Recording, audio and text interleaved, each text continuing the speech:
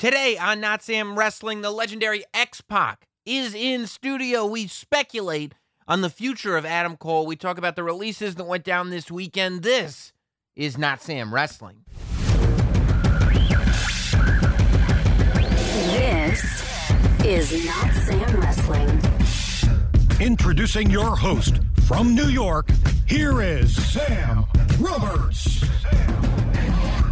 How's everybody doing? Happy Monday. Welcome to Not Sam Wrestling. Hope you're all doing well. Let's get ready. Another week is in front of us, unless you listen to the show every Friday, in which case another week has passed. But this is what it felt like at the beginning of this week when this podcast came out. First of all, I want to thank everybody. I received so much good feedback and a lot of kind words on the career character arc retrospective that we did on Bray Wyatt last week. I felt it was the best way to kind of celebrate the character that Bray Wyatt gave us in WWE before he was released. And who knows whether or not that character will have another chapter, and who knows where that chapter will exist. But my whole thing was just telling the story, because there's I think it's a special thing when you get a character who you can really, over the course of their entire WWE run, which was like 8 years, you can tell that story. And I think that happens actually more than people realize. And it might be something that we continue to do on the podcast, is that kind of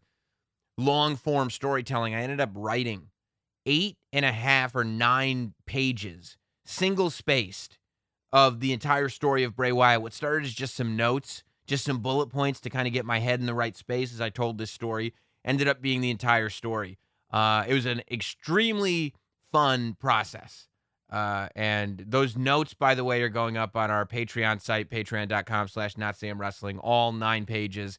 And yeah, everybody on Patreon knows, or the people who get to watch live know, that I was down in the Not Sam studio at like midnight, like 5 hours before that thing got released in one take, telling that story. So it was just so much fun to get to do that. And I'm glad that so many of you enjoyed it. If you haven't heard it yet, it's something that I'm pretty proud of. And it's one of those, to me, Not Sam Wrestling podcast. We do so much on the show that ends up being topical, that it's not what they call evergreen. It's not something you could just go back and listen to whenever. But I feel like the Bray Wyatt show is one that I hope will last forever, and one that you can listen to whenever you want. So definitely, if you haven't heard that, go back and listen to it.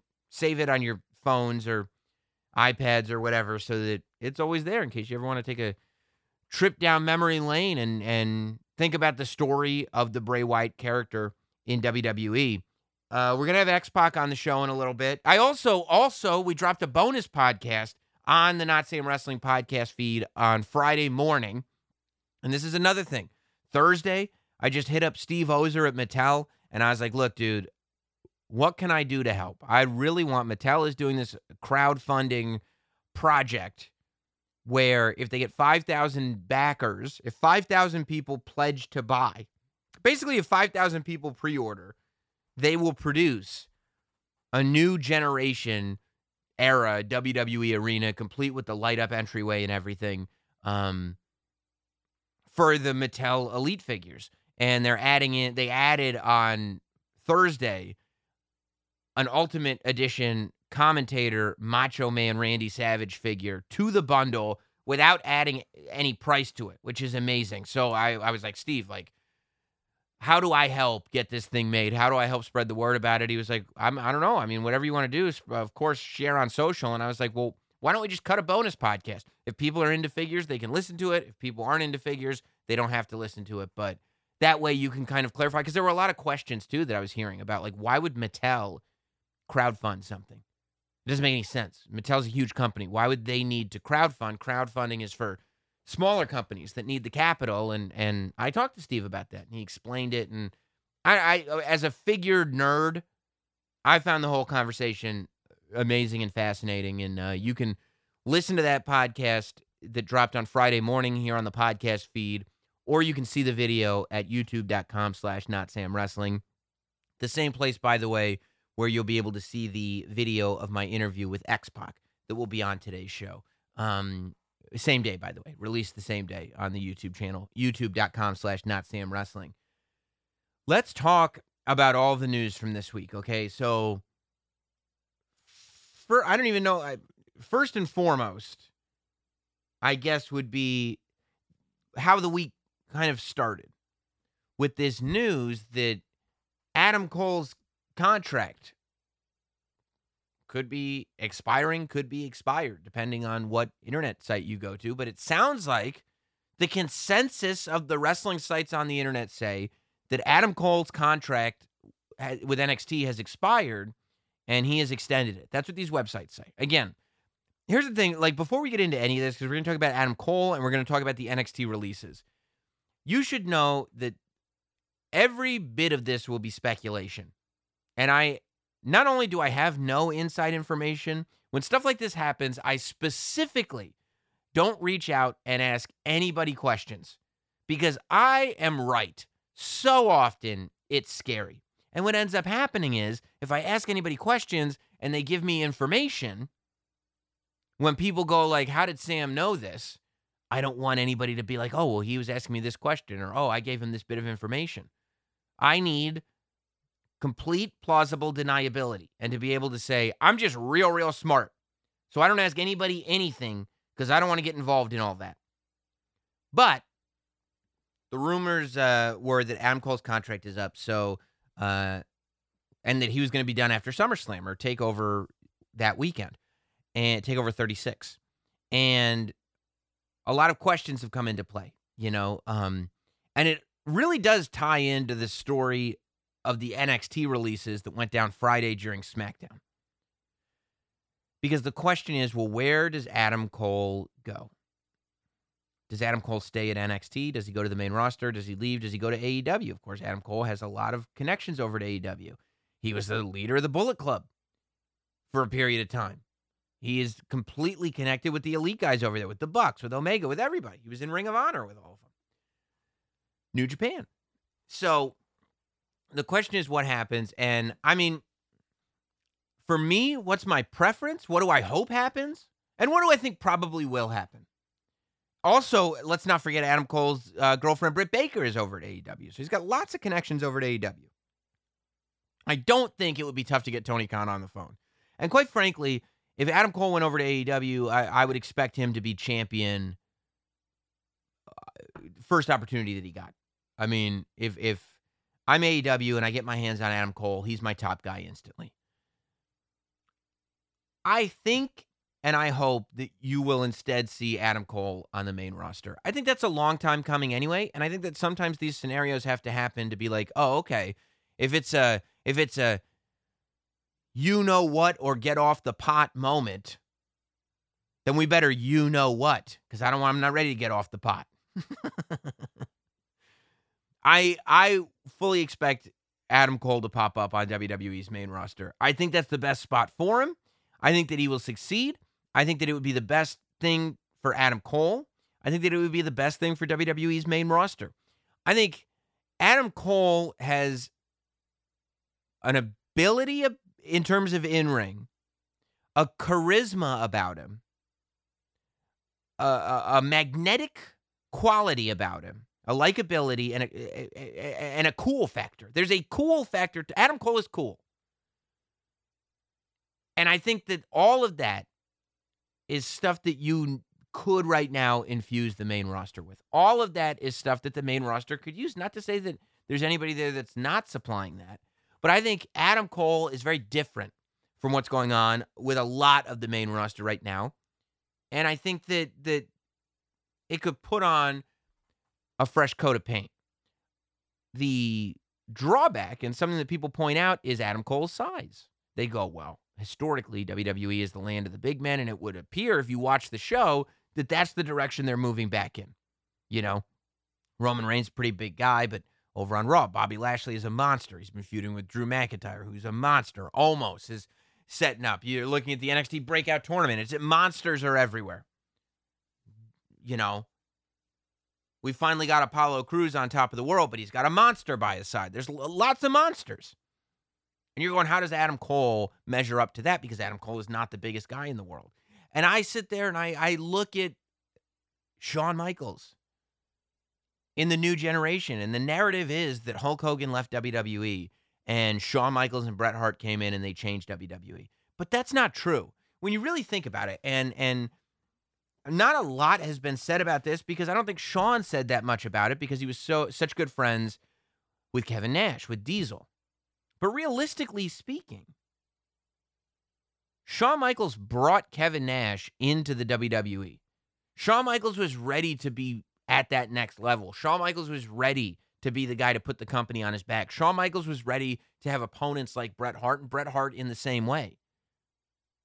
But Shawn brought in Diesel. And in a year, Diesel was the top guy in WWE. He was also the biggest guy in WWE. And Shawn became secondary to Diesel, not the other way around. And as much as Shawn had to be like, well, I'm glad that the person on top of the company is one of my guys. I'm glad to be there. I'm glad that this is happening for my friend, and it doesn't put me in the worst position in the world. He also, there had to be a part of him that was being driven crazy by this. You got to be kidding me. Again, in order to get consideration for that top spot, I have to find me a giant to bring in here and do that. The whole, it was a year. It took about a year for Diesel to win the title. Less than a year, actually. And then a year of him with the title before finally they put it back on Bret. And then finally, somebody like Shawn Michaels could be the WWE champion. So there's that whole part of the new generation that was running on Diesel power. And that was not, hey, let's put the small guys over. That was, look how big Diesel is. We can have him fight Sid and The Undertaker and guys like that. I think Adam Cole is almost a throwback from that era. I see a lot of Shawn Michaels in Adam Cole. I see a lot of Bret Hart in Adam Cole, too, to tell you the truth. Just somebody who the normal rules don't necessarily apply to because he brings so much to the table. I think Adam Cole will be very successful on the main roster. I know a lot of people are cynical. I think Adam Cole is going to be very successful on the main roster, and I think that's where you're going to see him pop up. You know, I think NXT is going to be changing personally. I think that is what the releases that went down this week tell us. While SmackDown was on, the list came out via various wrestling journalists and whatnot. The list that we got of people who were released from NXT were referee Steven Smith, Ari Sterling, Kona Reeves, Zachariah Smith, Giant Sangier, Asher Hale, Tyler Rust, Jake Atlas, Mercedes Martinez, Leon Ruff, Bobby Fish, and Bronson Reed. Now, to me, the biggest surprise there was Bronson Reed because, I mean, up until this came out, I think we all assumed that Bronson Reed was going up to the main roster. He was just North American champion. He just had a big match with Adam Cole. Like, even though he doesn't have the title on him anymore, it seemed like NXT were pushing him. Like, it's and it feels like when NXT is pushing somebody, especially like Bronson Reed, it's because, okay, I think this guy has a bright future within WWE. So I don't know what could have changed that put Bronson Reed on the chopping block. Bobby Fish surprises me a lot, you know, not necessarily because I thought he was going to go to the main roster and become the WWE champion, but I felt like having Bobby Fish in your system is always going to be a good thing. You know, when you've got young guys who can be around somebody like Bobby Fish, learn from Bobby Fish from his years of experience, and then also have matches with Bobby Fish and be in the ring with somebody who's working at that level, well, I think that's a very good thing to something that is supposed to be a developmental territory, which, again, we're going to get into in a minute. Tyler Rust surprised me because Diamond Mine is actively on television, but to tell you the truth, I don't think that this says... I mean, Diamond Mine can still be Malcolm Bivens and Roderick Strong. You know, I don't think that this slows down Diamond Mine, to tell you the truth. Jake Atlas is a huge shame. All of it is a huge shame. Mercedes Martinez, I think, is pretty shocking. I think Mercedes Martinez has a lot of those qualities that Bobby Fish does as well. Where Mercedes Martinez maybe doesn't end up on the main roster, maybe does, but maybe doesn't, and maybe instead just becomes one of those learning trees that people can sit under just because she's been in the business for so long and has done so much and is so good, you know? I don't think there was ever a time when Mercedes Martinez was on television that you didn't get the sense that she was a big deal. Leon Ruff, I'm bummed out about. Leon Ruff is one of those atypical guys that I felt like almost could have been a second coming of the 1-2-3 kid. Maybe not a full-on Sean Waltman, because, and we'll talk to X-Pac momentarily, but Sean Waltman is like a once-in-a-lifetime, once-in-a-blue-moon talent. I'm more talking about the character of the 1-2-3 kid. There was something... Leon Ruff is so small and takes bumps so well and is so likable that there was just something about him when he was carrying the North American Championship on NXT. Like, it wasn't just a random guy who was an underdog winning. It was like there was something about Leon Ruff that you wanted to get behind him. And then when he would mount those comebacks, you really felt for him. I felt like Leon Ruff could have gone to the main roster. And, he would have gotten his ass kicked all the time. But ultimately just been one of those great underdog babyface characters. Just made everybody look like a beast. Leon Ruff could have made anybody look like a beast. And I think that there's a value to that. I think, to me, these NXT cuts make me think about, okay, what's going on? Because I think whenever we see these large rounds of releases in WWE, we think about, first we get bummed out about who we're not going to see on WWE TV anymore. But then we think about what could possibly be going on. Why would all these releases be happening? And I think it's clear that WWE as a company is probably making changes, right? And I think that you're going to see NXT maybe pivot more towards being that developmental space. Maybe pivot being more that spot where they are building superstars of tomorrow as opposed to concentrating on creating NXT stars. That instead of creating NXT stars, it goes back to what it was doing before, which is creating stars for Raw and SmackDown. That's my feeling as I look at what's happening with NXT right now. And that might be the right move, I don't know. But it makes me look at NXT and go okay, who at NXT is an NXT star and who can be brought up to the main roster? Because I also think that if that is the case, if the thought is, well, NXT is going to go back to what it was originally used for, and that was to create main roster stars, well, okay, let's go through NXT and see what we've got there that we can put on the main roster to make stars. After the NXT halftime heat, there was a wave of NXT talent that came up to the main roster. And Johnny Gargano and Tommaso Ciampa were among them, and then ended up being a one and done or a two and done. I think they did a Raw and a SmackDown, and then that was it. And look, far be it for me to say that Johnny Gargano doesn't fit anywhere. Johnny Gargano is one of my favorite wrestlers on the planet. But when you look at what the main roster is today, I could listen to you saying, I don't know where Johnny Wrestling fits. I could listen to that. I would find a spot for him, but I could listen to it at least. What I truly believe is what Johnny Gargano has done with his character over the last year and change is proven that he can be on the main roster. I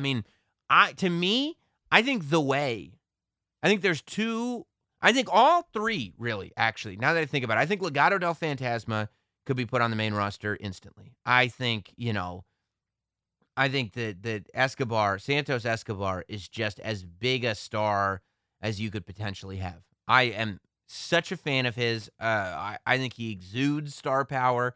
I think that people are going to love him on the main roster. I think Hit Row is, I said a long time, way before Hit Row, before most people were saying it, to tell you the truth, that Isaiah Swerve Scott is somebody that I would position myself around. Isaiah Swerve Scott, if I were to start a company now and just had my pick, he'd be one of the first choices that I made because he's different, he's relevant, and he's creative. And he's amazing in the ring. He's athletic and believable. I just think the world of Isaiah Swerve Scott. And I think this Hit Row thing is as good a fit for him as you could possibly have, which is saying a lot for him. Hit Row could be on the main roster tomorrow. There's nothing on the main roster like Hit Row. It's cool, it's fun, it's hip, and it makes sense. All members of that group have the potential to break out, and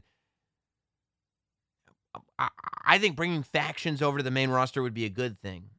And I think that would be great. I think it'd be cool if in one fell swoop, they just brought Gang Wars back and brought Legado, Hit Row, and The Way all up to the main roster. I think Trevor Lee would be great on the main roster too, by the way. Bring Trevor Lee with you when you make that big swoop. But I would take all three of those factions and I put them up there. I told you why for Legado, and I told you why for Hit Row. The Way, I think when you're looking at The Way and the future potential, the minute you see Austin Theory, he's in his 20s, for God's sake. He's a baby. And he looks like you created a WWE superstar in a factory. He looks like anyone that was like, oh, I need a big professional wrestling WWE superstar. Austin Theory is exactly what you would be looking for. All that said, when he first showed up, I was like, okay, he looks the part. He's awesome in the ring. But is he a muscle boy? Is he just a muscle boy? Because we got muscle boys. You can make a muscle boy in a gym. Superstars go beyond being muscle boys. And what Austin Theory has done in The Way is proven that when you take Muscle Boy and you add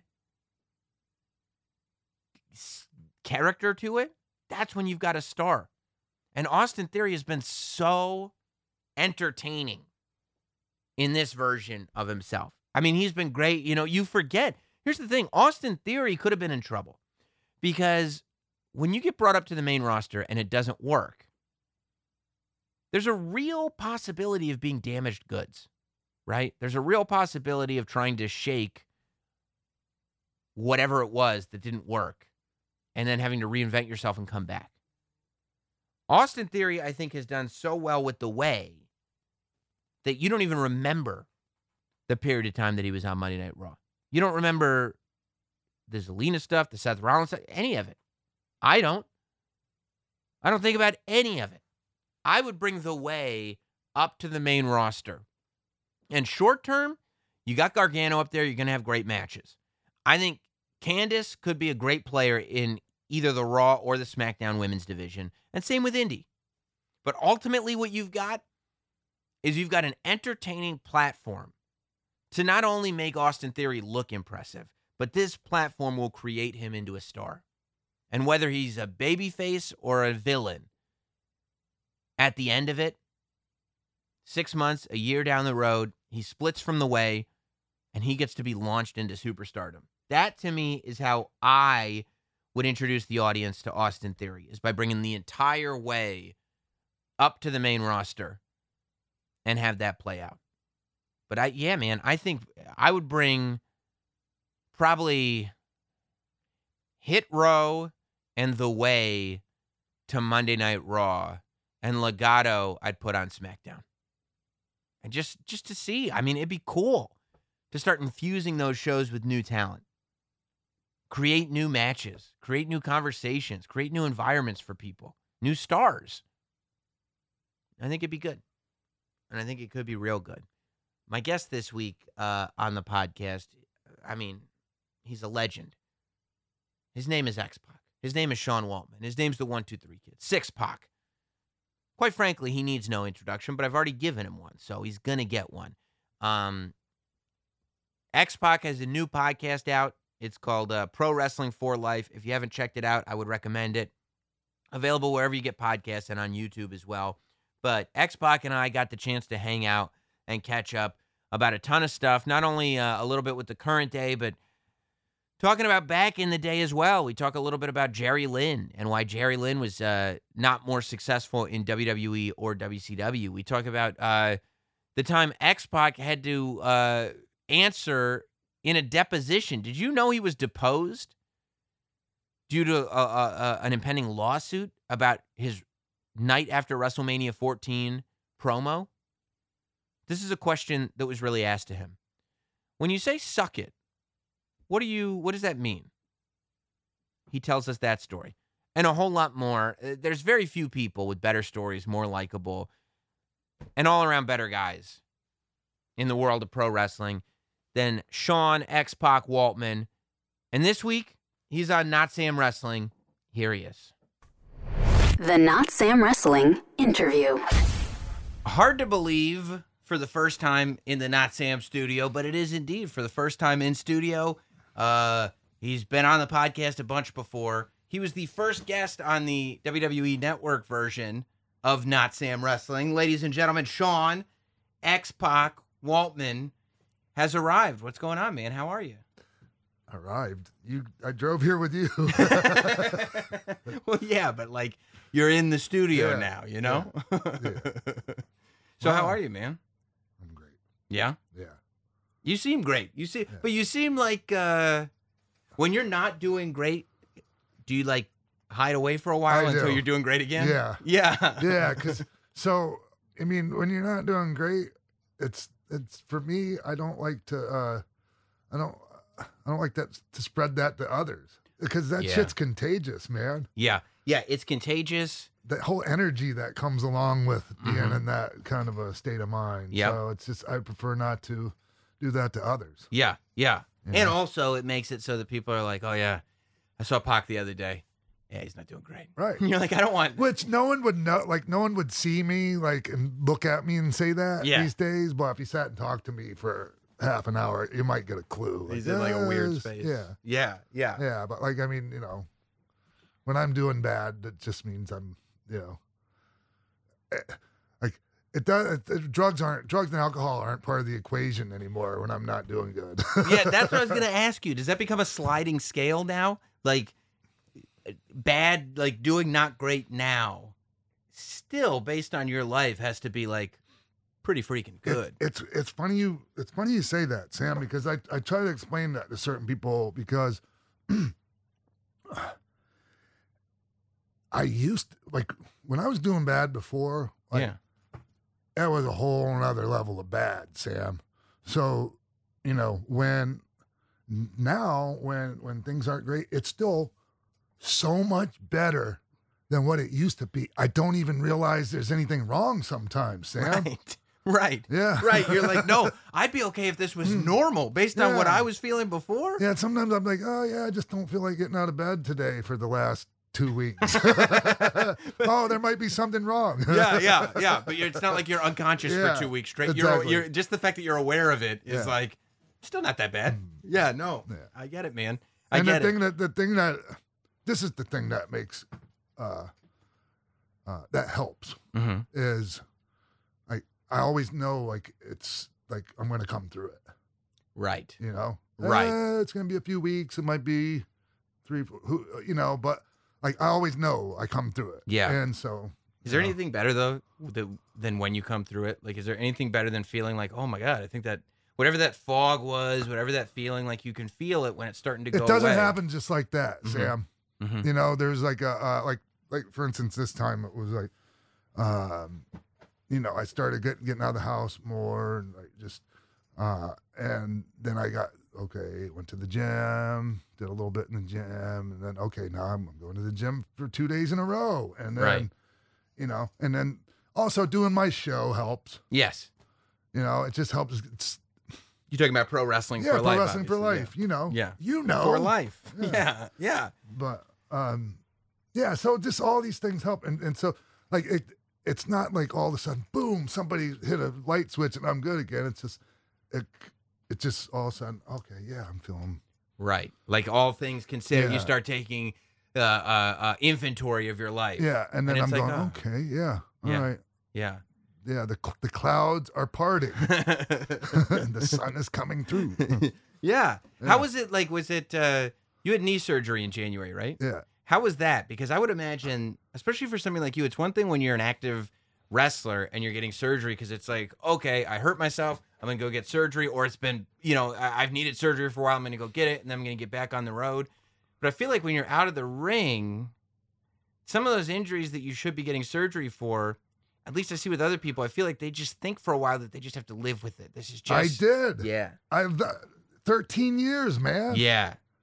This happened like I tore my ACL in like 08 or 07. You remember exactly when it Oh was? yeah, I was working with Adam Pierce. Wow. Yeah, it was an NWA World Title match in Corpus Christi, Texas. Wow. And I was living in Mexico at the time. Uh-huh. So I was mainly working in Mexico, but I was doing these NWA shows. And I loved working with Adam Pearce. Yeah. But we would do like, some of the same spots in each match. And like, there's one spot, like, we'd do like block the hip toss and like punch him in the gut and then do this backflip. And when I landed on that backflip that I've done like literally thousands of times in my career, boom, then my ACL just gave out. And I just, no matter how hard I tried, I couldn't finish the match. Every time I tried to take a step, like it would just collapse. And it was really hard because it's the first time I've ever been conscious and not able to finish a match. Wow. Ever. Yeah, ever. Wow. Because no matter how bad I've been hurt before, Yeah. broken neck, everything, I've been able to finish the match. Man, so what did you roll out of the ring and just I take can't a remember count what out, or- we did. I can't remember what we did for the finish, but it was like the main event. So like I was really concerned about, the people not getting their money's worth. And Yeah, but at that point too, I mean, I guess that's the plight of, I don't know, being a generous person, being a wrestler, whatever it is. It's like at some point, like as much as you want to give the people their money's worth, if they're a fan of yours, you would hope that they'd understand, oh, he had a torn ACL. I'm not gonna be mad at this guy for those kind of thoughts go through my mind afterwards. Right. But in the middle of what's going on, it's like, oh man, I got to finish this match. Yeah. You know? Yeah, because that's there's no other option. Yeah, it's You just in didn't- your DNA, man. Yeah. You Yeah. know? So you sat there for you didn't get the surgery then, and you just had. I never missed a match, Sam. Oh my God. No, like they hid me in 6-mans, like down in Mexico. Like you could just stand in the corner and they could, and then I'd get in there and like throw a couple punches, get back out, and and then I went to Australia like 2 weeks after, and yeah, fresh off yeah, I was on crutches and in wheelchair, like in the airports going to Australia. That's what I was gonna say. Most people wouldn't even want to fly like that, let alone and wrestle. then and I had a singles match with Daniel Bryan. Yeah, it was pretty good too, man. You bet could it barely was. tell you could barely tell I was working with one leg. I mean, that's literally a dream match for people. Yeah, And you had to do it with one leg. yeah, That's insane. yeah. So, and then and that was the second time I ever had a match with Bryan. And the first one was on a New Japan Dojo show. First, there was like a Super Junior tournament they had in LA, and I worked with Bryan in that. Wow. But there was another time where I wasn't in good health. Like I was whacked out of my fucking mind, right? Yeah. And I was doing math and shit. Yeah. Not at that moment I was in the ring. But with in them, your life. at Yeah, that man. time. Like I was wearing I borrowed somebody's karate gi, like You did the match in a karate gi? yeah. Oh my. Because my body looked like shit, Sam. Wow. And I agreed to do the match, and I didn't want to back out of it. And I wasn't in good. I mean, I got through the match fine. Like, Yeah. Sure. I couldn't go very long. Have you spoken to Daniel Bryan since then and been like, hey man, that wasn't me. There's a different thing going on in my life. I don't think it needed to be said. Right. It was pretty obvious. Yeah. Yeah. Yeah. So did you know when you were going back into those matches that your ACL was torn, or did you just knew your leg was fucked up? Yeah. I You mean, knew I exactly. hadn't had to, because I got X-rays right away, but they didn't do, MRIs. Right. I didn't officially know, until right before I had the surgery. Like in That this it was, year. I didn't have the official diagnosis. I mean, I knew it was my ACL Sure. and meniscus, but the doctor had to tell me this is on the X-ray, because not the X-ray, the MRI. It was the first actually MRI I got of that injury. Dude, that's crazy to me because I'm thinking about it now, and that means 13 years. That means literally every time I've ever seen you, you've had a torn ACL Yeah, for the most part, yeah, right? yeah. Wow. And Yeah. you just so you just get to a point where you're like, this is, I spent my life wrestling, and this is, we wake up in pain, and this is what Yeah. it is. Well, it was just the problem wasn't the pain. It was just my maneuverability and my mobility was really hampered bad. Like I couldn't do leapfrogs anymore, like cutting angles, it was just so much. Like I had to quit even trying to do certain things, like, and just, stick to what I knew I could do. Yeah. And no one could tell, Wow. as long as I didn't keep trying to do some of that shit, You just ran like that's when you started just running the highlight reel. Well, Bronco that, Buster and just figuring out what I could and couldn't do, Yeah. and sticking to what I could do, and eventually ended up just doing tags, Mm-hmm. and that. But like, I had a great match with Generico after I tore all that. Like, Wow, that's so fun, especially because that's the match. That's the match that people talk about now. Yeah. Everybody wants a SummerSlam match between X-Pac and Sami Zayn. You've heard about that, yeah, I've obviously, heard. right? Yeah. And you're like, well, there's one with me and Generico, but it was one of the many years that I had a torn ACL. Mhm. Wow, man. So what made you finally decide, I can go get this taken care of? I'm going to get this taken care of. Did a doctor go like, dude, you should have done this a decade ago? What are you Actually, doing? it's a little bit like it's not like that at all. It's crazy enough. It has to do with not having health insurance, Sam. You just couldn't get it done. Yeah, Wow. You wanted to, but you couldn't. and also the amount of time. I needed to keep working, Yes. so I didn't have the time to take off Right. 10 months, man. Like, 'cause I Right. was wrestling for a living still. Yeah. So, Yeah. Yeah. So you get into podcast world, you get that sweet Yeah. podcast health insurance, and you. No, my wife's health That's what insurance, I man. figured. That Writers Guild health insurance That's what I figured. doesn't get any better than that. They hate me. The Writers Guild. Oh, yeah. Milking them for every penny. Oh, yeah. I think I sent them for like $500,000 last year. Yeah, you're like, well, Between that and the hepatitis C treatment was like $100,000. wow. Yeah, Like, we're that's getting- fucking insane. We're man. getting everything taken care of right now. $1,000 a pill. Jesus. That's crazy. It's insane. And like, yeah, wonder why poor people can't get it. Right. I mean, there's no way. What do you think the cost of that is? It's ridiculous realistically? because I'm going to tell you, you could buy the same exact medication Uh-huh. in India or Mexico for 10 times cheap. Like literally like $1,000 for the whole treatment, as Wow, opposed to instead of $1,000 a per pill. pill. That's Yeah. insane, dude. That's insane. Have you ever? I tried that once. My wife caught me. Like, I just needed like an ointment, like a dry skin ointment for my eyelids. Yeah. And I had to get like a prescription one with like a little steroid in it. Yeah. But I was so lazy. I could have gone to the doctor, but I was so like, I don't want to go to the doctor, and there's a copay. And she caught me like Googling, like, can I get overseas prescription for this? And she's Yeah. like, you can just call and get a refill. And I was like, oh. Oh, you didn't Oh, know? I didn't. No, I had no okay. idea. I had no idea how it worked. No, I didn't know how to do adult stuff.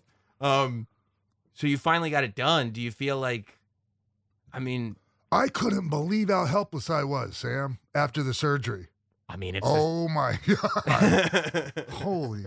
And then I guess that's the other thing, right? You need somebody that'll take care of you after you get surgery. my wife was like, I couldn't tell her what to expect because I had no idea, man. Like, Yeah. I thought, okay, yeah, it's going to suck. I'm crutches. Like, I literally couldn't get out of bed. Wow. Yeah. For how long? I don't know. It was a little bit, Sam. And then, eventually, once 6 weeks into it, Mhm. when I was able to actually put some weight on the leg and start trying to walk, I couldn't believe it. Like trying to walk on that, I Mhm. couldn't. Wow. Yeah, it was like almost relearning to walk. If that Like makes you, any yeah, like you have those like baby deer legs, like the Yeah, shaky, man. like. Yes. And you also obviously can't work out the whole time because you keep yourself in good shape. Like you Yeah, can't, usually. like you still look like a wrestler when people meet. You look like a wrestler sitting across from me right now. Maybe it's because you're sitting across from me. I don't know, but you look Especially like a 2010 version, 2000, like this era's version, I mean, I remember how, obviously there was a time when you don't look like a wrestler. right. Yeah. No, you're bigger than most wrestlers. now. Yeah. Yeah. Which is crazy. We've had that conversation before that, like you coming in as the kid, compared to the guys. It was like I figured I was you were my bigger size. then than I am now. That's incredible, dude. It was distributed. I was baby fat, Right. and, fucking chubby cheeks and shit. During that time, like I've talked to a lot of people now that like when they're on the indies, they talk about, I'm always so interested in how you get buzz, like how wrestlers and even over time have gotten people talking about them because it's still like it's never not been important. It's just so important, and like now it's like independent wrestlers are becoming camera aware. You have to be your own producer, your own editor, your own like all of that shit. And it was really it's all interesting. part of the deal now. Yeah, it's like you not only need to have the match of the night, but you need to have the spot that's going to become the GIF that's going to go on Twitter. Like you need the clip of the night that's going to get people talking and everything. But I bring that up because like I think about you, and you're one of the first guys who, when you got to WWE, I was just at the right kind of age where I knew who you were because I knew you from the magazines. Yeah. Like I'd seen a little bit, like I definitely had watched GWF because I would come home and it was on ESPN every day, right? So I would watch GWF, but really I knew who the Lightning Kid was from the magazines. And so when you showed up and your gear still said L Kid and everything on it, I was like, I felt like it was like the version of being like the internet, You're on like the inside, smart. Exactly. It was the first time. Inside info. Yeah, I know who he is. I know who he is. Yeah. They call him the Kamikaze Kid, but he's the Lightning Kid. See I that know. L? yeah, that's what the L. Do you know what's funny? When the first time I came out into the Manhattan Center, I forget if it was. I forget if it was Curtis Hughes or Matt Bourne that squashed me first. But anyways, the first time I came out, Vince didn't think anybody knew who I was. The whole fucking building knew who I was and would chant my name. And he's like, yeah, because it's New York and it's the Manhattan Center. It's like the smartest fans really in existence. And you're on television. Like GWF was on television and every single day. Yeah. That's what people don't realize is that GWF was on Monday through Friday on ESPN at like 3 or 4 o'clock in the afternoon. So like you'd get home from school and you'd watch it. Plus the after bags were like everything back then. Yeah. So like, were you? I was happy before GWF. I was happy because PWA had its own set of ratings and the after ratings. Oh, my Minnesota promotion. And, that Jerry and I worked for. Yeah, that's true. I forgot about that. I would read all of those top 10s. And I wouldn't know any of the names, but you'd read like all of them. I mean, I remember like when the PWI 500 came out, you would read every single name in the thing because you'd be like, I don't know who all these guys are, but especially anybody in the top 200, I need to go figure out who these people are. Well, specifically like in the PWA rankings, I was really like excited because there would be like Sheik Adnan El Casey or some other name that you'd heard of. You'd know that name, yeah. Mixed in with my name. Right. So it gave me credibility because I'm a real pro wrestler. Instant credibility. Yeah, people became fans of you based on like your name placement on a list and a photo. Like you could have fans before they ever saw you wrestle. So you were aware of that? Like when you'd be at shows and you'd see photographers, would you specifically like, was that the style? I wasn't that savvy. Mm-hmm.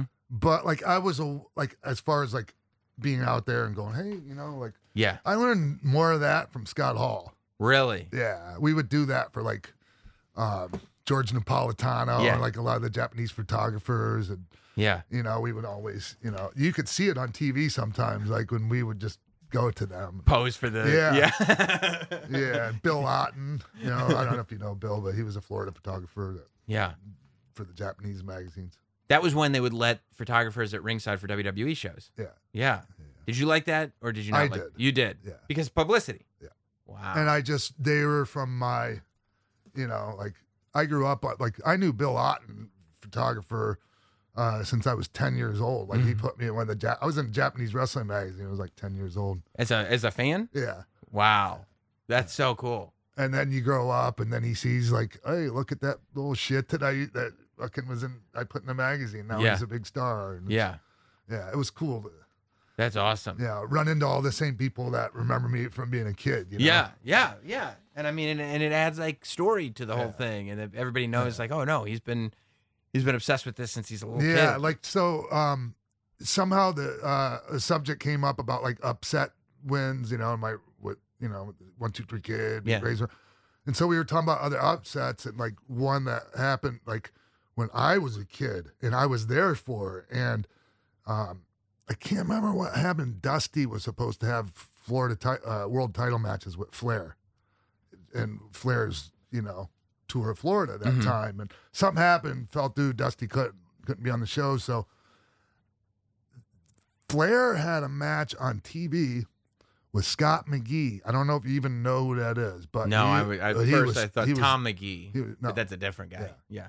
He was really good. Scott McGee, like the Dynamite Kid episode of the Dark Side of the Ring. Yes. Scott McGee talks a lot in there. That's where where I just heard the name. Yeah. But Flair, Scott McGee beat Ric Flair on TV with the German suplex, 1, 2, 3. Wow. And I was in the front row, and you could watch it you could go find it on YouTube, and you could see me jumping up and down. I've never been more excited in my life. Oh my God.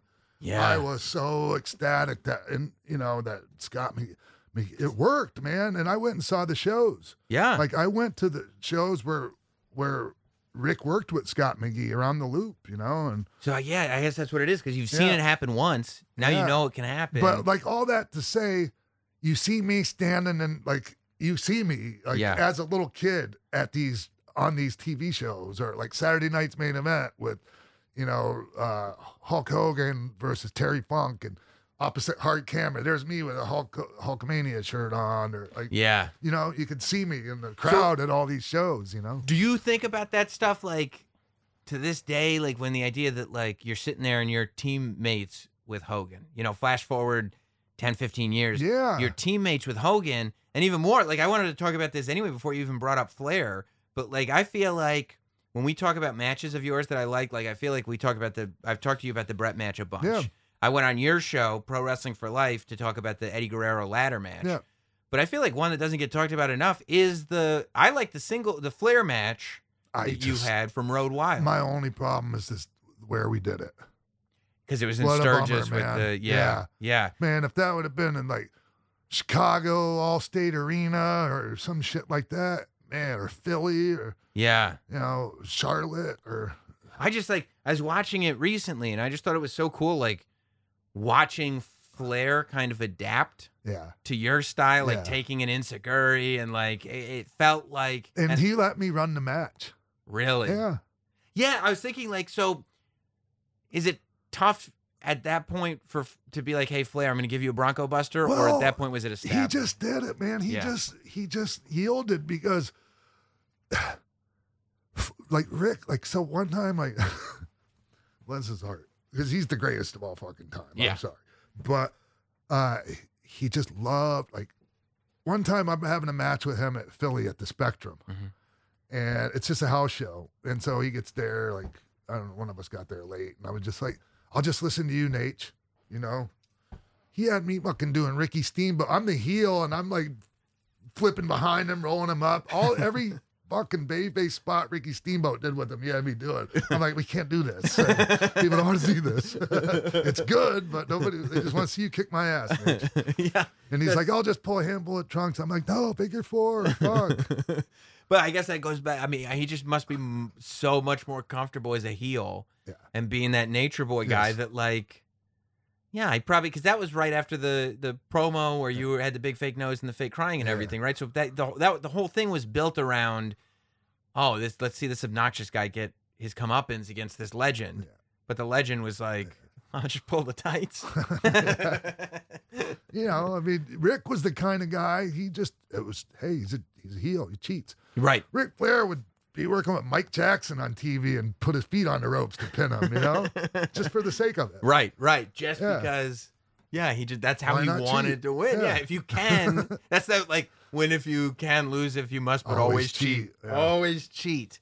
Yeah. So do you think about that stuff, like growing up as a fan and like having a Hulkamania shirt and like flipping out in a Ric Flair match in the front row, and then I just had the shirt. I wasn't the biggest Hulk. I wasn't like a Hulkamaniac. It was just, hey man, that's the shirt you get. Hulkamania shirt, right? Like everyone should have one. Right. It's like an NWO shirt now, right? Yeah, exactly. You gotta have one. But oh man, it blows my mind sometimes. Yeah. Like especially the Flair stuff, because like it got real personal. Like when I had Rick on. We talked about it, and he was like, "No, it was all good." But at the time, there were hard feelings, man. Yeah, I mean, I You have know? to. I have to imagine because And I don't blame him.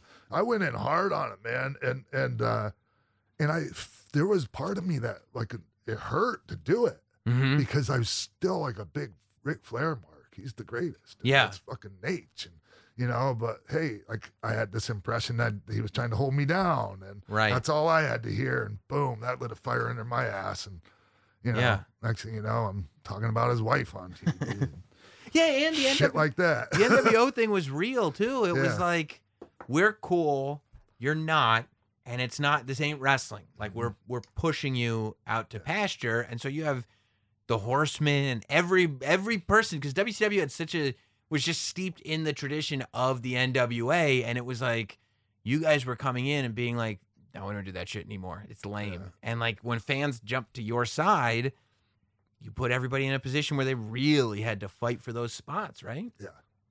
Yep, that's Yeah. right. Yeah. But what are you gonna do? What are you gonna do? Evolution Sam? happens. What are you gonna Yeah. do? And eventually some people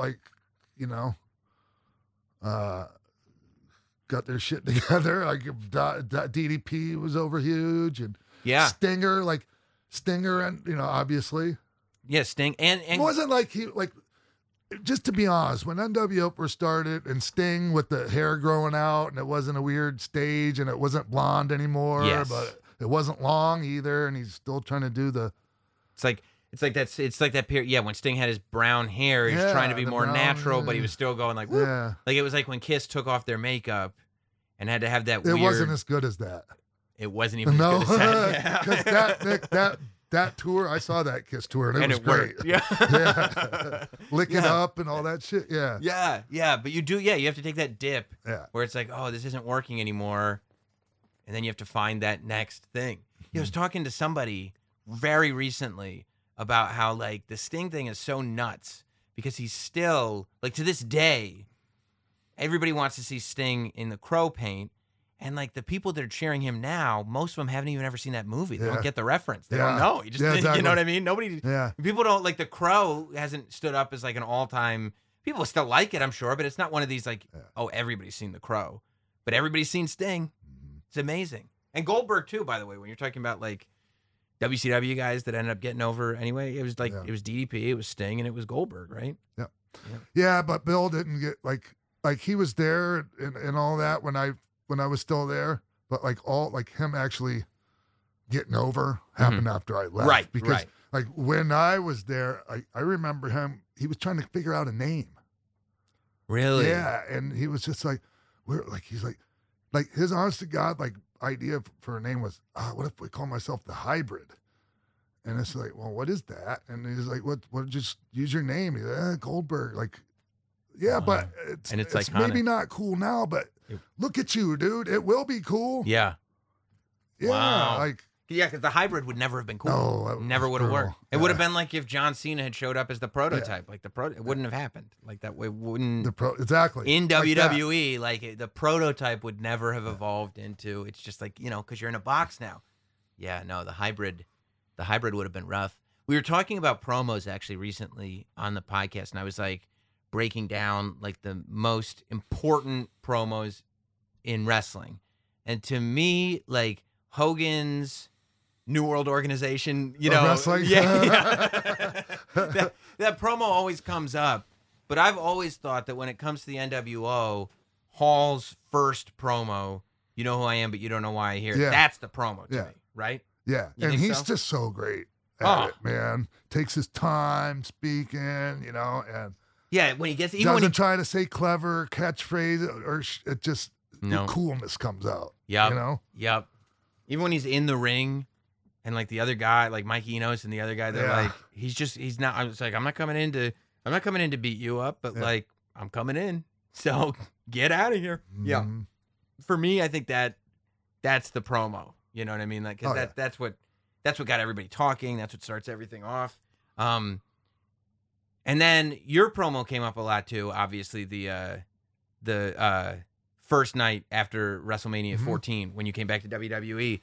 But I saw I saw you doing an interview recently where you said that I didn't even know that you got sued and had to do a deposition about the promo. Yeah. When you're doing a deposition about a promo like that, like, is there a lawyer that goes Yeah. goes point by point on the promo? Like, Yeah. now how do you know Mr. Bischoff was up Mr. Hogan's ass? Yeah, Like, I mean things like that.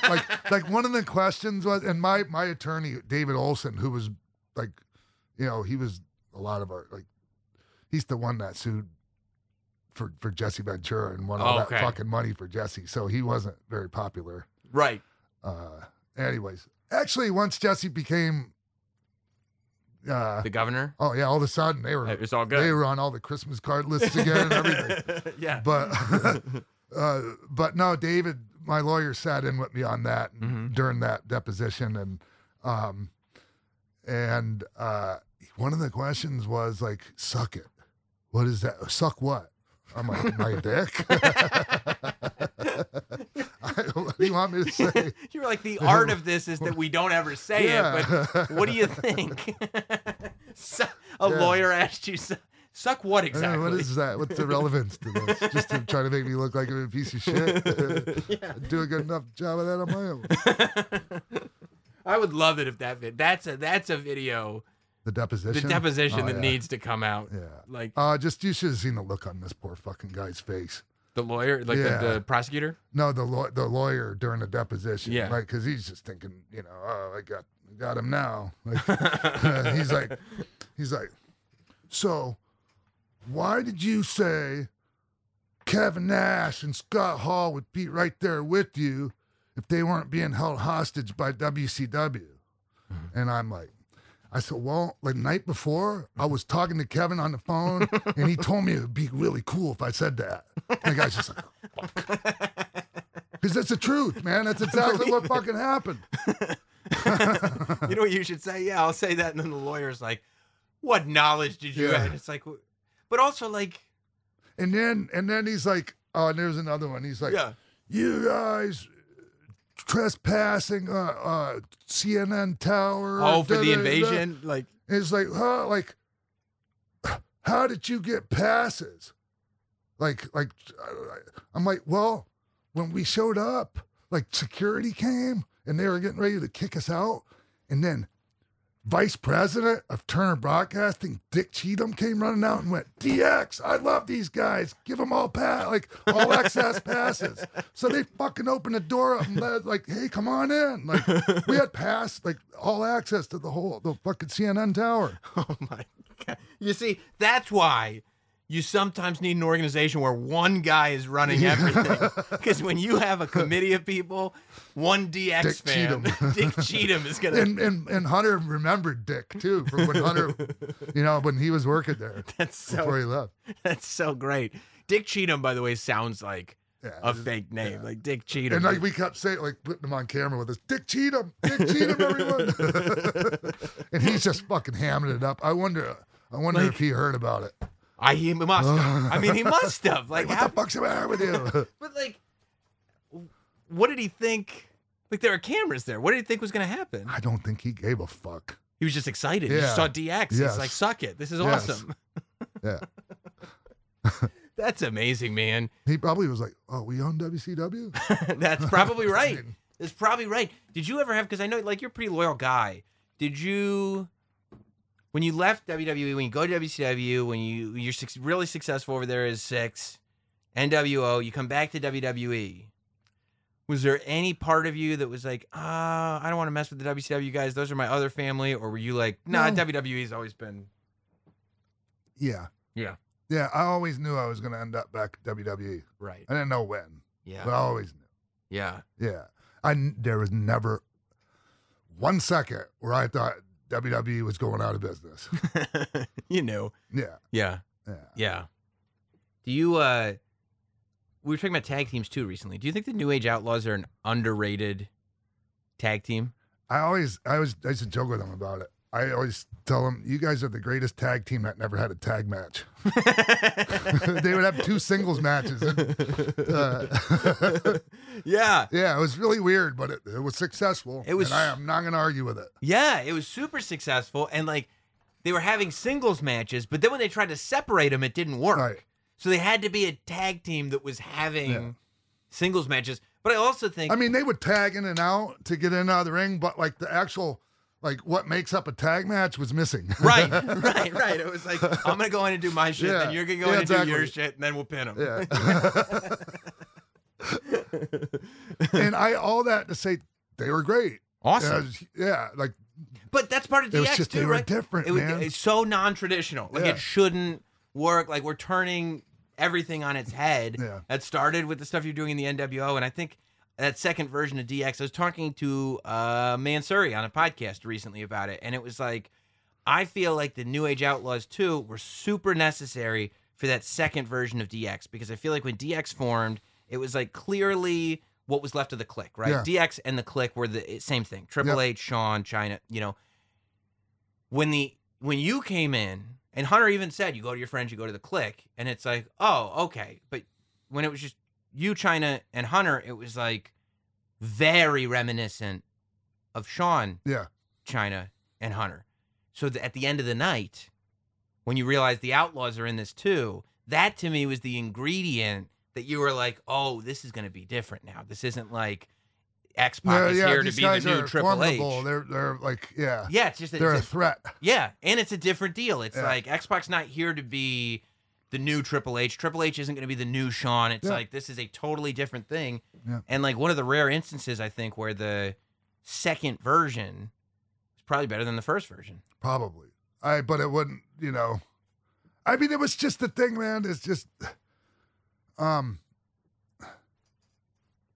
that's just how it worked out. Yeah. Yeah. I mean, Shawn got hurt. Like that's Right. the only reason. Like he Right. wasn't. So if Shawn hadn't gotten hurt, do you think you would have come in and just joined that version of DX? I imagine. Probably. Yeah. Yeah. Yeah. If And it would have made sense, if everything would have happened the same, but Shawn was still there, I still think I would have came back. And joined Yeah, DX. Yeah.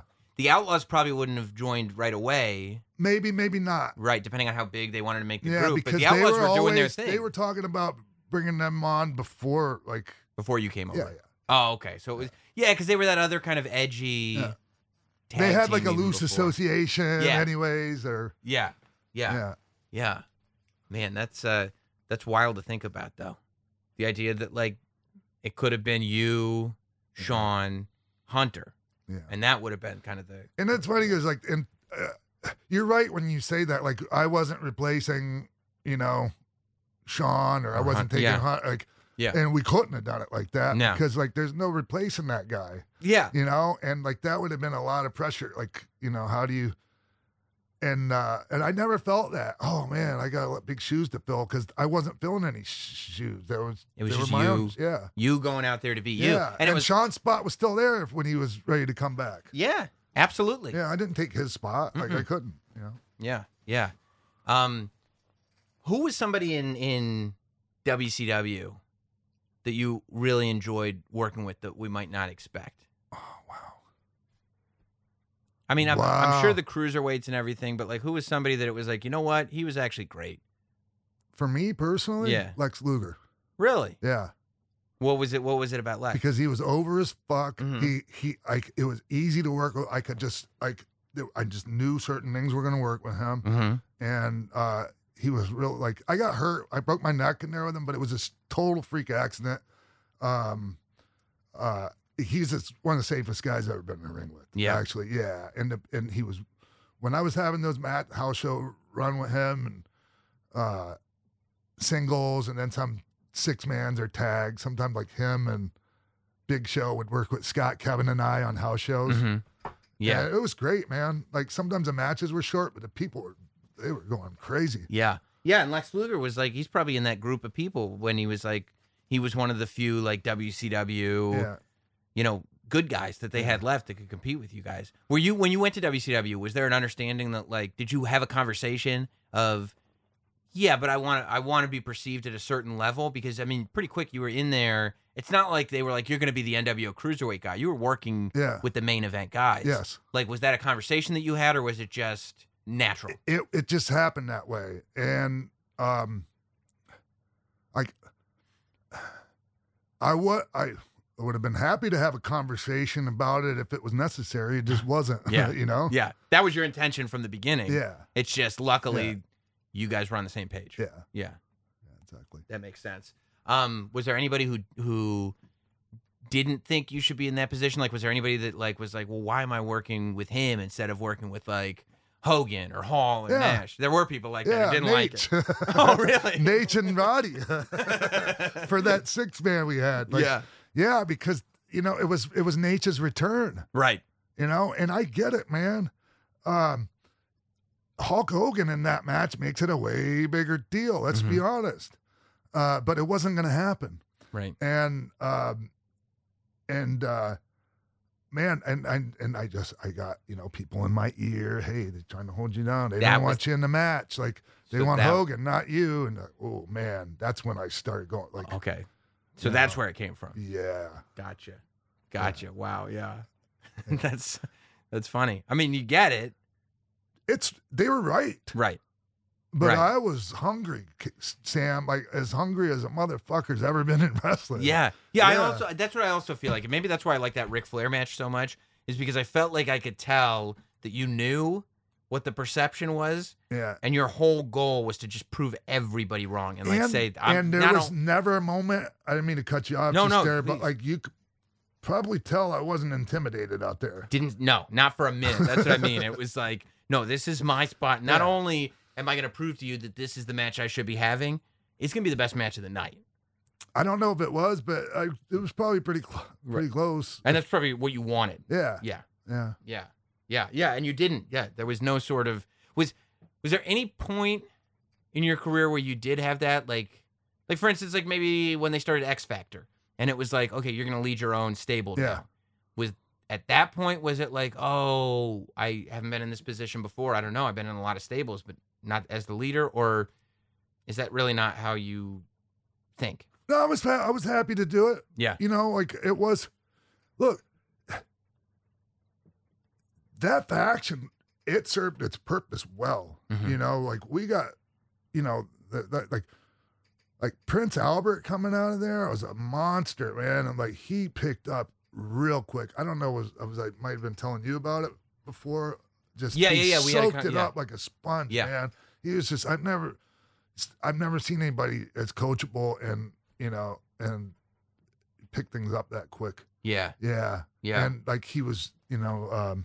Anyways, we weren't the top act, but you could put us anywhere, you know. And you were supposed to be. Yeah. You're saying. Like it was what it was intended to be. Sure. Yeah. And we were heels. We weren't trying to be baby faces. Right. And you know, and we got booze. Yeah, you did. Yeah. Yeah, you did. Was there ever a period of time when you were intimidated? Like, was there ever a spot you were put in where you were like, boy, I don't know. Oh, as far as that, in general, I thought you meant being intimidated physically in the ring by somebody. Oh no, you were talking about. I wouldn't think the task at hand. Yeah, like, am I capable of pulling this off? No, you were always good to go. Yeah, I never thought I was the greatest talker in wrestling ever. Right. But like, I knew like people fucking hated me.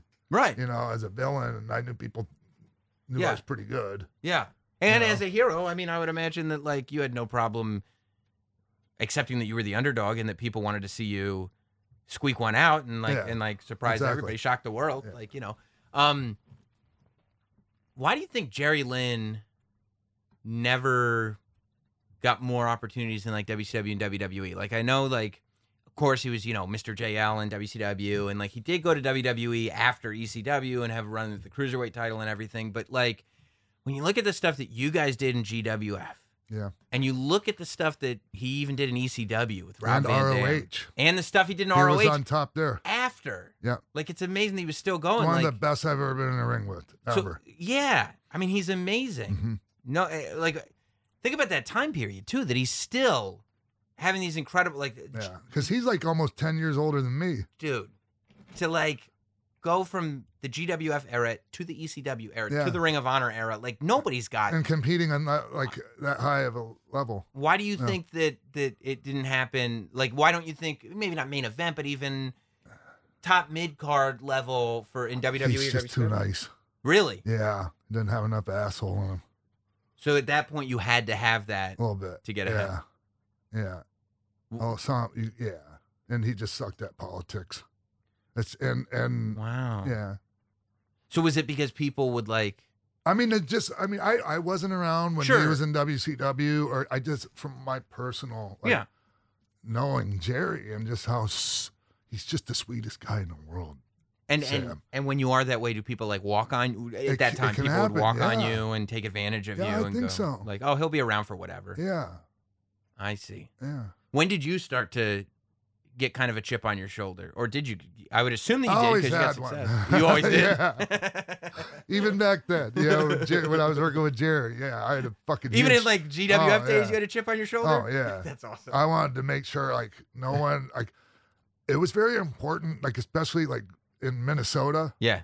living up in that city, and like I was trying so hard to be a tough guy, like Road Warriors and Rude and all Really? those guys bouncing. Like I bounced a little bit in the club, like a couple clubs up there. I got in fucking fights all the time. Because you had Sam. such a baby face, like you had such like this like unassuming Yeah. face. But did Yeah. people just like want to test you? I didn't run from it. Like, Right. I was happy to do it. Yeah, yeah. Because I wanted people to think I was tough. Right. And and that's the thing. You had You this know? look where it's like, look, Yeah. I'm not going to show up and people are going to think I'm tough. I'm going to have to win some fights. Yeah. Or at least Stuff get in like some that. fights. Yeah. Like I don't have to win them all, I guess. Wow. So then did you walk in with that chip on your shoulder because you knew you were good, or just because It you was knew you ju- can handle yourself? that, and just like you know what people think when they get a first glimpse on you Yeah. or at you, and so it's just all about like I'll show them. Right. You It's know? like, it's like being that guy in jail Yeah. who's got to knock Yeah. somebody out the first day, so you Exactly. know what it is. So when did wrestling really click in for you to the point where you were like, yeah, I'm really good at this? Like, I mean, everybody tells those stories even in the 1, 2, 3 Kid days where they would put guys in the ring with you Yeah. to test them out, and because you're gonna have a good match with anybody, and then you're gonna be able to tell whoever this guy was good, this guy Man, sucked. looking back on it, I would hate to be in that position now to know like, hey, like if I give this or like a thumbs up or thumb down, that decides whether a guy could feed his family or not. Fuck. Yeah, well, you're yeah. I guess you're a kinder-hearted person now. You probably didn't even consider that then. No, and I never really I don't remember ever going like this to anybody. It was just like they saw me have a match with certain people, and Right. maybe what like. And it's not like you were the final word. exactly. It was just they, Yeah. they valued your opinion. Yeah. So when did that start to happen where they were like, you knew you were good or the best? Yeah. And also it was backed up by people around you. When did that start? Like to I happen? never thought I was the best, but I always thought I thought it was pretty fucking good. When did good come? Or great, however you want to put it. Like, just, or I great. always Yeah, thought great. I belonged That's- there. You Yeah, know? yeah. And you Yeah. got to be, and I think great is fair. You got to be Yeah. great Yeah. to be on that level. Anywhere, to be consistently in the WWE on that level, then go to WCW and still you have to be great. So I think that's fair. Yeah, knowing having friends in right places doesn't fucking do the trick. No, it'll Yeah, get, it takes a lot more than that. yeah. If friends in the right places will Yeah. get you like one moment. Beefcake or like, yeah, exactly. Yeah. So at what point did great happen for you? In my, like in that 1, 2, 3 Kid Yeah. time,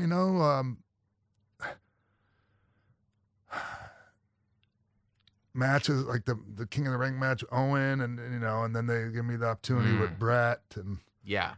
so that's kind Yeah. of when when it's like they lined up these opportunities for you and you knocked them out of the park. Yeah. And it's like, oh, okay, I'm that guy. Yeah. Yeah, that's awesome. Do you feel like, you talk about Brutus and it's like, the being a quote unquote friend of Hogan has always had that Yeah. connotation. Do you feel like because you were a friend of Shawn and, Diesel and Razor, like do you feel like you had to prove that you weren't that that you weren't there because of nepotism, or did Never people, thought about it. you never even thought about Nope. Never crossed my mind. it? Because I guess it's like, look what's going on in the ring. Yeah, like, what do you? exactly. Why do you think It's I'm like, here? Come on. Yeah. Yeah. Yeah.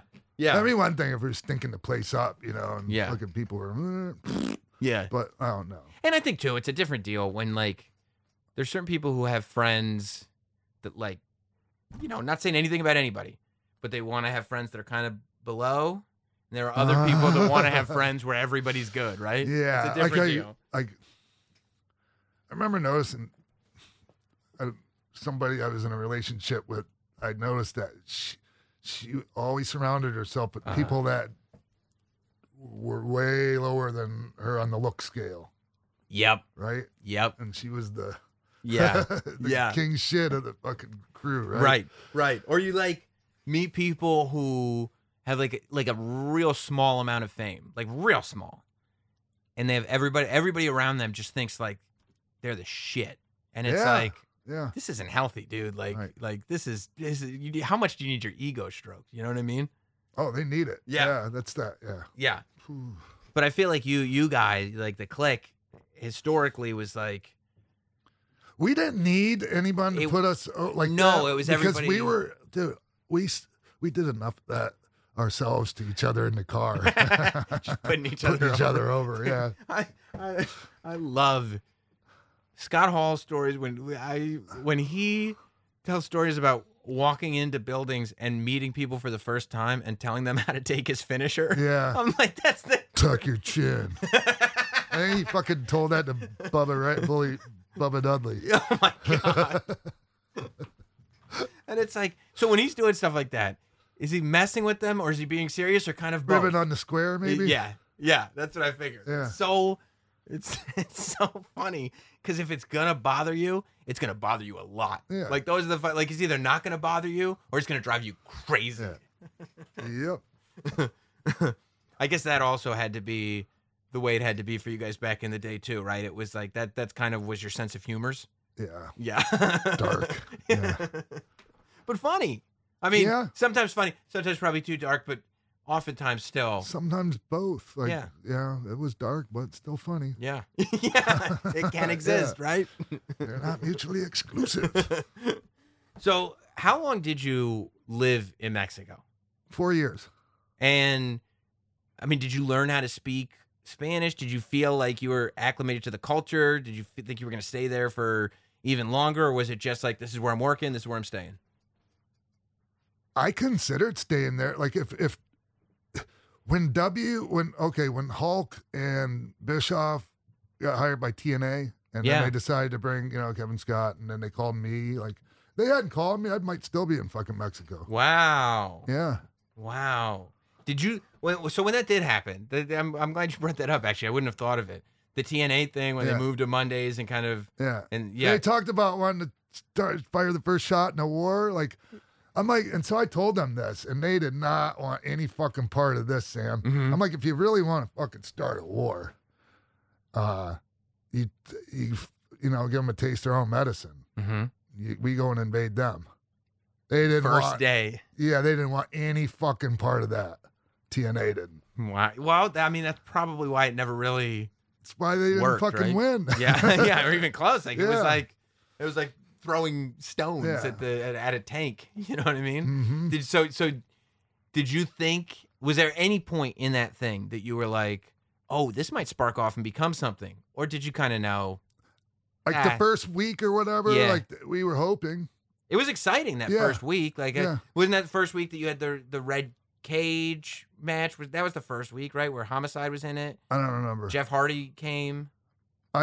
There was a cage match with RVD and Jeff Hardy, and Maybe.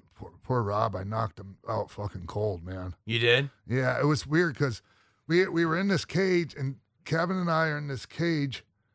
Was it Scott in there too? No, I think it was Kevin and I. And like we were supposed to get out of the cage and meet Jeff Hardy and RVD in the aisle Mm-hmm. and fight with him, and fucking no one else could get out of the cage because they couldn't fit through the row, and like I had to go out there and kick Jeff and RVD's ass all by myself.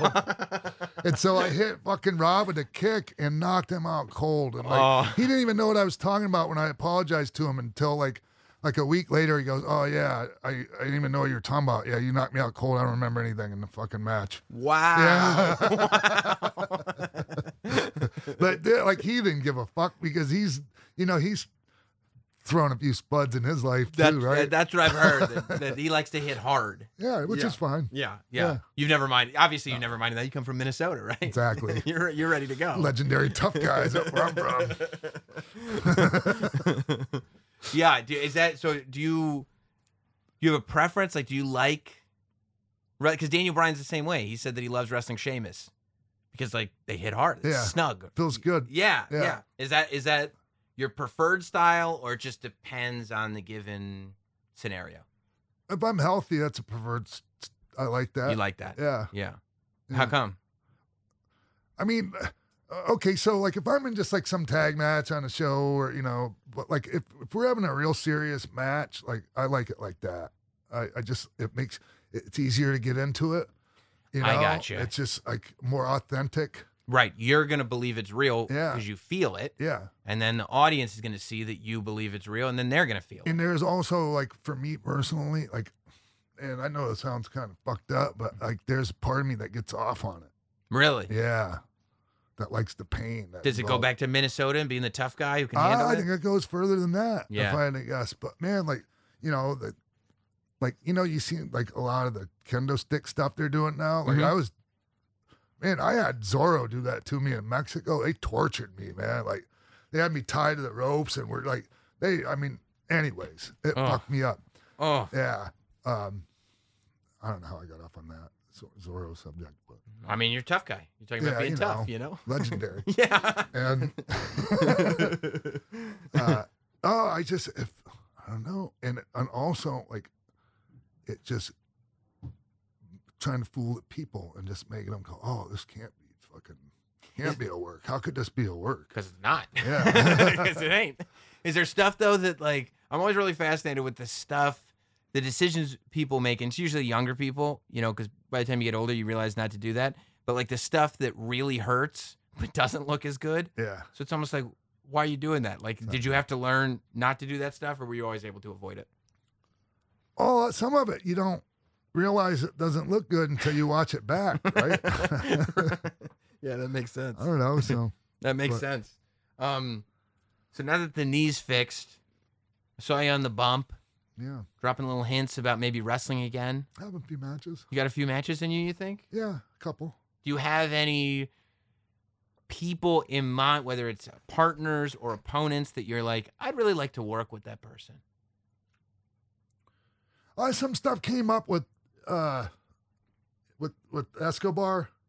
Yeah. Yeah, like he brought, like when he heard I was having, talking about having a few more matches, he kind of chimed in and was like, "Hey," and so I'm like, "Okay," like that would be sick. Yeah, he's the shit. Yeah, he is. Did you see him? I think it was at the Halloween Havoc that they did, wearing Ray's tights from '97.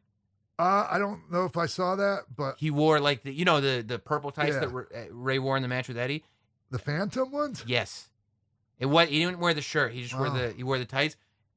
It was the tights though. It wasn't like I talked to him about it. He said that he had to lose like a bunch of weight right before the match because Ray sent them to him, and yeah, he said like those were the legit pants, the tights from Halloween Havoc, and then he was like, "I'll wash them before I send it back to you," and Ray was like, "No, don't wash them, don't wash them." So now now those tights exist, and they have Ray and Escobar's DNA on them. I'll be damned. It's amazing, huh? It's fascinating, Sam. Yeah. We learn something every day. So Escobar is somebody that you'd like to. Yeah. You'd like to. Sami Zayn. Yeah, he's putting the feelers put a little out. thing out there, talking about how he asked to wrestle me a couple SummerSlams ago. Did you have any idea that had happened? No, he didn't. That was the first I heard of it. That's awesome. That's awesome. Hey, I was thinking just now. You got your 2 Hall of Fame rings on. Yeah. Which look awesome, by the way. See who could do that.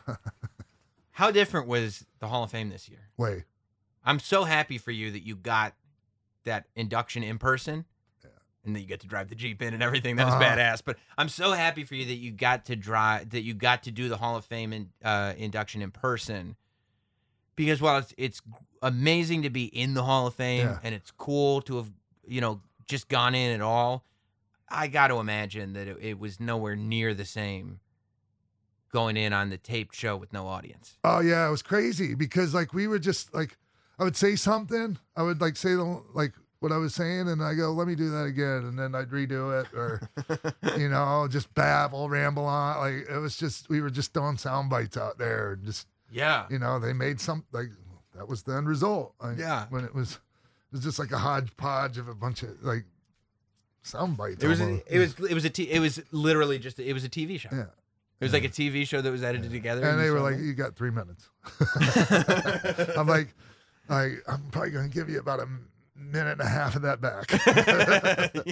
Yeah. Sounds okay to you, right? Yeah. Oh, that's great, man. That's awesome. Well, look, if you haven't already. That's all you got? I mean, that's not all I got. That's all you got for me? That's not all I got. I'm just trying not to monopolize every minute of your time. By the way. I was just about to say, you got the original NWO shirt on. Yeah. Before they put the New World Order on. Yeah, this is the original. Yeah. I had to pay top dollar for it, but I wanted the original. And I got it. Does it boggle your mind now that like the NWO shirts are still like one of the hottest shirts in wrestling? No. Like, people love it. Yeah. Well, because it's not like it's a cool logo, and it doesn't necessarily have to be a wrestling shirt. Right. Right? It's like it's just what New World Order, like it's not like a picture of a wrestler on there or like something else that identifies it as wrestling. Black and white. Yeah. Yeah. Yeah. So simple. So simple. It's about the simplest thing you could even imagine. Yeah. Did you ever speaking of black and white, when they started doing Wolfpack, official, like the red and black Wolfpack, and you were like, oh, it's like the cool members of the NWO, right? I mean, Hall should have been in it, but it's like, I mean, eventually he was, but like when it's Nash and K-Dog and all those guys, was there any part of you, even though that you were having tremendous success, obviously, that was like, oh, it'd be cool. The Wolfpack's me, Scott, and Kev. Well, no, I mean, I'm assuming that you would, but was there any part of you that been like, oh, it would have been cool to wear the red and black, or you didn't care? Sure. Yeah. I never thought of that, but if I had never left, I could imagine the Wolfpack. Yeah. Because we shot that. We did that shit on our own. All of a sudden, we're just going on TV saying we're the Wolfpack. And nobody okayed it or, it's just, you could do shit like that, man. Yeah. You shoot your own angles, like right under their noses. And was it difficult to go back to WWE where you could not get away with as much, or do you kind of get away with it? You even when I came back here, you're still doing it. Only because they just gave me free reign. Right. Not because I took it; they gave it to me. That's so interesting. Like you had kind of earned it. Yeah, I took it down there. Right. They gave it to me. That's so funny. Yeah. That's so funny. So, did anybody ask you like, "Hey, man, when you say your ass is grass and I'm gonna smoke it"? Like, did you smoke ass? I mean, it's a fucking figure of speech, dipshit. Yeah, it's a weed reference, not an ass reference. But was there anybody that was like, you can't be making like drug references like that? No one said a thing. Nobody. Yeah. Do you think they made a shirt on it? I know they did. Do you feel like it went over? There were people's heads that went over, or they just didn't care? They just didn't care. Yeah. Like, how could that go over your head? What the fuck, man? Yeah, you were literally like, I'm going to smoke it. Yeah. Like, what else are we talking about? Your ass is grass. I'm going to smoke it. It'd be like that lawyer going like, what are you going to smoke? You're like, weed. Like back to that deposition where he's like, suck what? You're like, what do you think? Well, you're doing it all, man. By the way, this too. Talking about like current product stuff. Do you think, because like obviously you're a big part of the Monday Night War. I feel like one of the things that made the Monday Night War so big was people going back and forth. I hope that like we start seeing that again. I feel like that's what we're missing with. I mean, AEW's here. Who's going to show up this week? That's what I mean. Like, yeah, I mean, everybody's locking people down to these contracts, which is good, I guess. But like, man, I'd love to see like talent you from know, over there's there all this show hemming up and over hawing, here. like from the company,